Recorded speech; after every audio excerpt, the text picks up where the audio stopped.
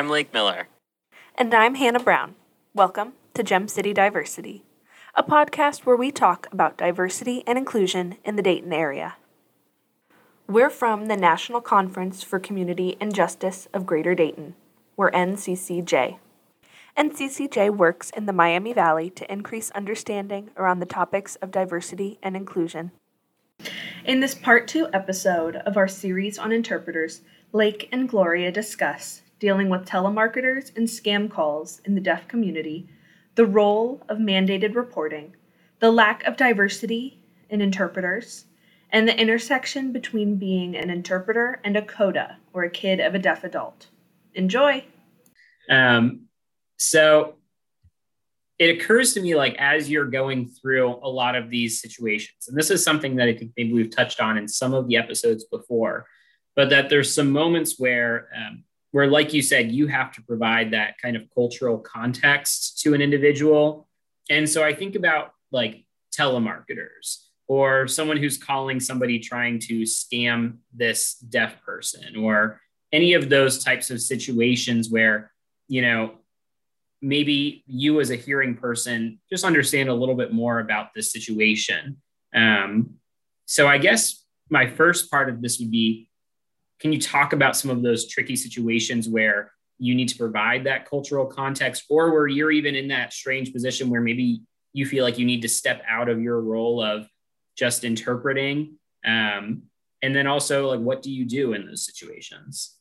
So, according to my boss, in the rules that I follow, especially for video interpreting, because that's when you get most of the telemarketer and all those scam calls that happen, deaf people are a largely preyed upon group because they are highly vulnerable, because they don't have the like background. You know, hearing people, we hear about these scam calls because people talk about them around us all the time. We know what they sound like, we know what to look for, right? But in the deaf community, they don't have as much access to like phones and things like that in the same way, especially the older generation.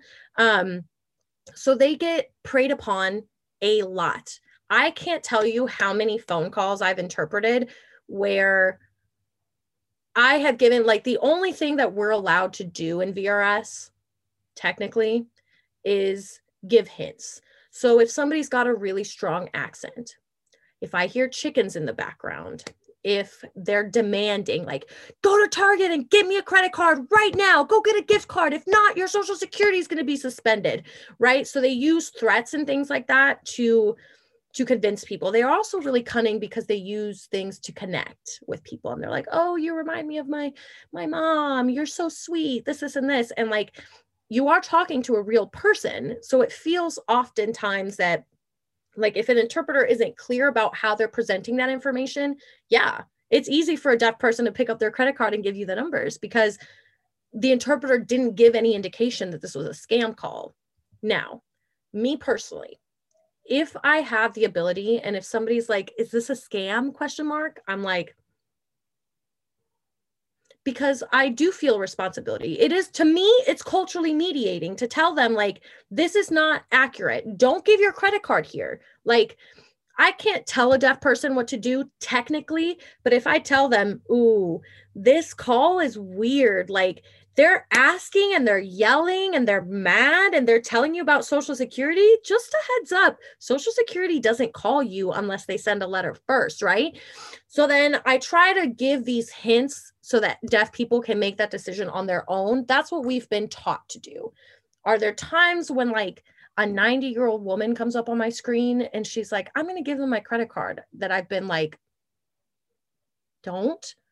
Admittedly, yes. Would I get in trouble for that? Maybe.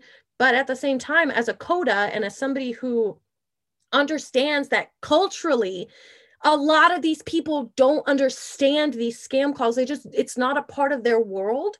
It is my job in the CPC to culturally mediate and to let you know that this is an unsafe call.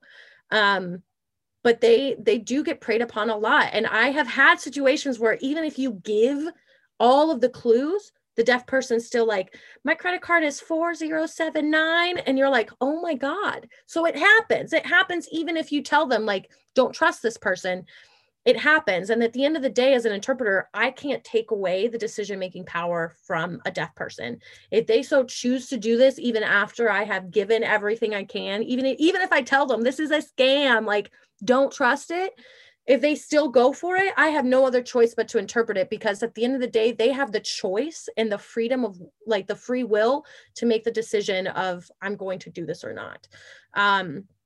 So that's the other thing. It's like, you know, people don't talk about the fact, like, sex calls or drug calls, like, that stuff happens. People order drugs. People will have phone sex. Like, those are things that we do interpret. Those are things that people have access to. And those are very intimate things. But, like, deaf people have just as much of a right to do and make mistakes, to have these interactions. You know, I have so many interpreters who are like, oh my God, I think I just sold drugs for somebody. And it's like, yeah, you might have. And they're like, I didn't feel good about that. It's not your job to feel anything about it. Your job is to just make sure that the deaf person got what they needed. And so, you know, as interpreters, the other thing too, that we didn't talk too much about, but I'm hoping we can get somebody else to talk about, is the fact that there's no diversity really in interpreters. I think something like 90% of interpreters are white women, including myself. And that makes it really hard when you've got an incredibly diverse group of people that you're serving, you know, and you can't always culturally mediate in the appropriate way if you have no diversity, no understanding of diversity, and no understanding of who your client base is.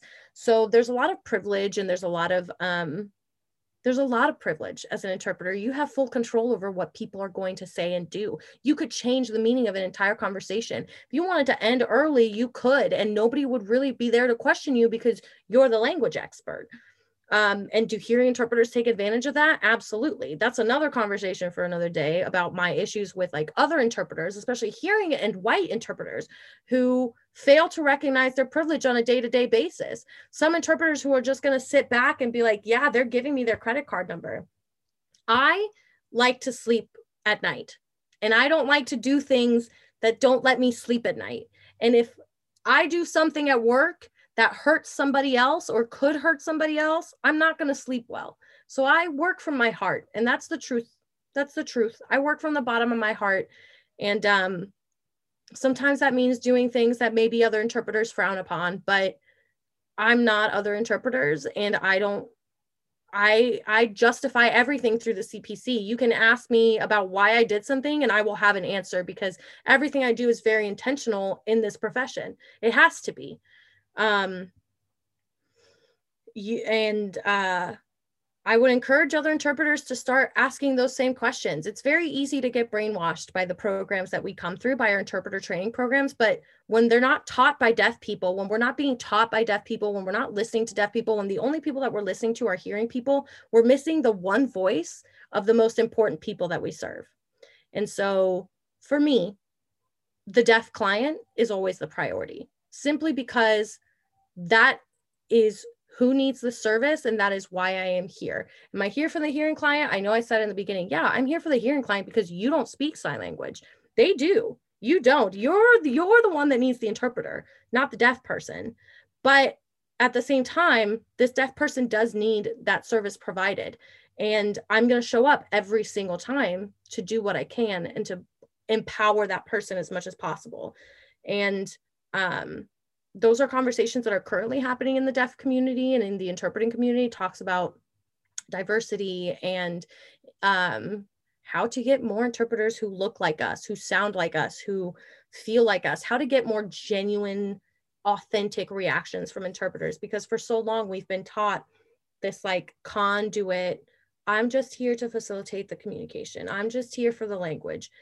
Truth of the matter is that we're not. I'm sorry. I feel like I went all the way around your question. Your question was what? No, that was perfect. That was a great answer. And I do have a follow-up to it though. So sure. You talked about, some calls like drug calls or sex calls or any of these types of calls. And that makes me think, does mandated reporting live within the interpreting community, such that if I hear somebody talking about how they just sexually abused a minor or anything like this, like, where does that fall into this code of ethics? And that's a really, really, really good question, because sometimes we're faced with ethical dilemmas that we don't know what the hell we're supposed to do. There's a whole book called So You Want to Be an Interpreter, and the book is filled with scenarios that have really happened to interpreters that have had to figure out, like, ethically, what is the right thing to do here? You know, anywhere from I'm with a client and she goes into labor to I showed up at a therapy appointment and I stayed in the room with the client, and the client told me they wanted to commit suicide or they wanted to act on suicide. And when the therapist came in, the therapist asked, "Are you having any suicidal ideation?" And the client goes, "No." What do you do? Because you as the interpreter have that background information, you know, but that person told you in confidence, you know? So it can get really, really sticky very fast. I always try to go the route of what's going to help me sleep at night. As part of the medical team, because that's what you are as an interpreter. You are part of the medical team. You are part of the team that is providing solutions for deaf people. You know, the therapy example that I just gave is really, really hard because you're not really part of the therapist team. Like, you are, but you're not. That's also another reason why agencies will say, like, don't go into a room, don't be alone with a deaf client, because they could give you information that that you have to do something with. I know for video relay, there is an option, but like it really leaves us as interpreters kind of like blind to what happens in the process afterwards. So like, for example, if I'm on a call and I see that a parent is hitting a child, abusing a child, what I can do is I can write down the number of the call. They can track that call, and then Sorensen can send somebody out there to check the situation. And a lot of times, especially with serious things like that, you know, Sorensen won't go out by themselves. They'll take a social worker or some kind of CPS professional for something like that. But the thing is that as interpreters, I don't really have a lot of power. All I can do is write that number down and hope that somebody does something with it. I can tell my director and be like, I observed this. This is really concerning to me. But like, all I have is the information on my screen normally. And that leaves us feeling very powerless. Like, mandated reporting, I wouldn't say like, yes, we are mandated reporters, but it depends on the situation, which is so funny because in interpreting, everything depends on the situation because the situation can change in a minute. It's the running joke of your ITP program. You know, you can ask a teacher and they'll be like, well, what do you do about this? And the teacher's like, it depends. Like, it all depends. And so I personally would be the one making a ruckus and saying like, I saw this, I'm taking down all of this information. Like, I'm going to follow up with Sorensen, but I don't think that necessarily, like, you know, if you're an interpreter, you're working with a child at school and child comes to school with bruises and things like that. That is a much different situation than a situation where I'm on a call. Can I prove that this was really happening? Is there, you know what I mean? Like, it gets harder when there's no evidence or there's no, like, all I did was see something. Did I really see what I saw? Like, you know, that gets really complicated too. But in person, things like that, like if you work for a school district, you're a mandated reporter. If you are working with a social worker, you're a mandated reporter, things like that. And I think that now, like, therapist office and offices where those types of situations can come up where like the interpreter is kind of stuck in the situation, they make sure now to clarify prior to. And as the interpreter, I also like to clarify, like, anything you tell me in this situation, I have to report back to the doctor or the therapist or whoever, because that's what I'm here for. I'm hired by them. And a lot of the times, if I set that boundary up with deaf clients, they'll follow that. I really haven't had too much of an issue, but things like that do happen. Like, what do you do if your client tells you they want to hurt themselves and then the doctor comes in and they're like, no, I'm fine. And they're like, I'm going to hurt myself tonight. I'm going to do it tonight when the doctor leaves. Like, those things happen. They have happened. And, you know, as an interpreter, my personal opinion would be, look, I'm sorry. I love you, my deaf client, but I love you so much that I'm going to make sure that you're taken care of. How I do it is going to depend. You know, I would probably, me personally, I would probably try to convince the deaf person to say something themselves and be like, if you don't, I will, kind of thing. But you don't always get that connection with a deaf person to be able to do those things. You know, if I see something on a video call and they flash up and then they close it out, like they shut it down, and I see something, like now I don't have any of that information. Now I don't know who these people were. I don't even have a name sometimes. So it can get really sticky. And as the interpreter, is it really my job to say something? Some interpreters would argue, no, it is not. Others will say yes. And I'm more along that line because I feel that this is already an emotional job. Like, there's no need to make it harder on other people when we have the tools and the cultural knowledge. Like, that's what we have our degrees in, is cultural mediation and linguistics. We are experts of psychosocial analysis. Like, we are behavioral analysis. We walk in the first 5 minutes, I can tell you a lot about a deaf person that I just met, because I'm watching how they speak. I'm watching how they sit. I'm watching their tone. I'm watching things like that give me hints as to who they are.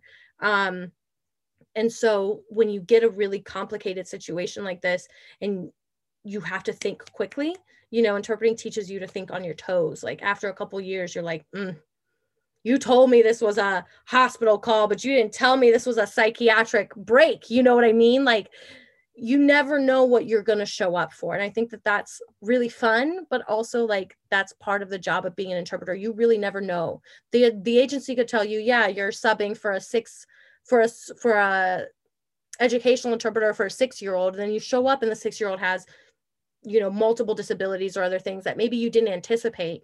You just got to think quickly and be malleable and flexible. And I think that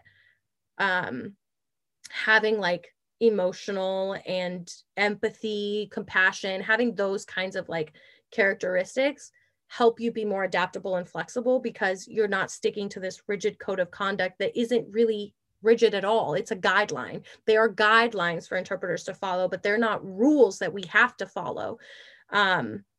It's like I said, it's not like a doctor's code of ethics. We have them, we abide by them, but how we interpret those code of ethics is different. How interpreters view that and apply that code of ethics is different for every interpreter.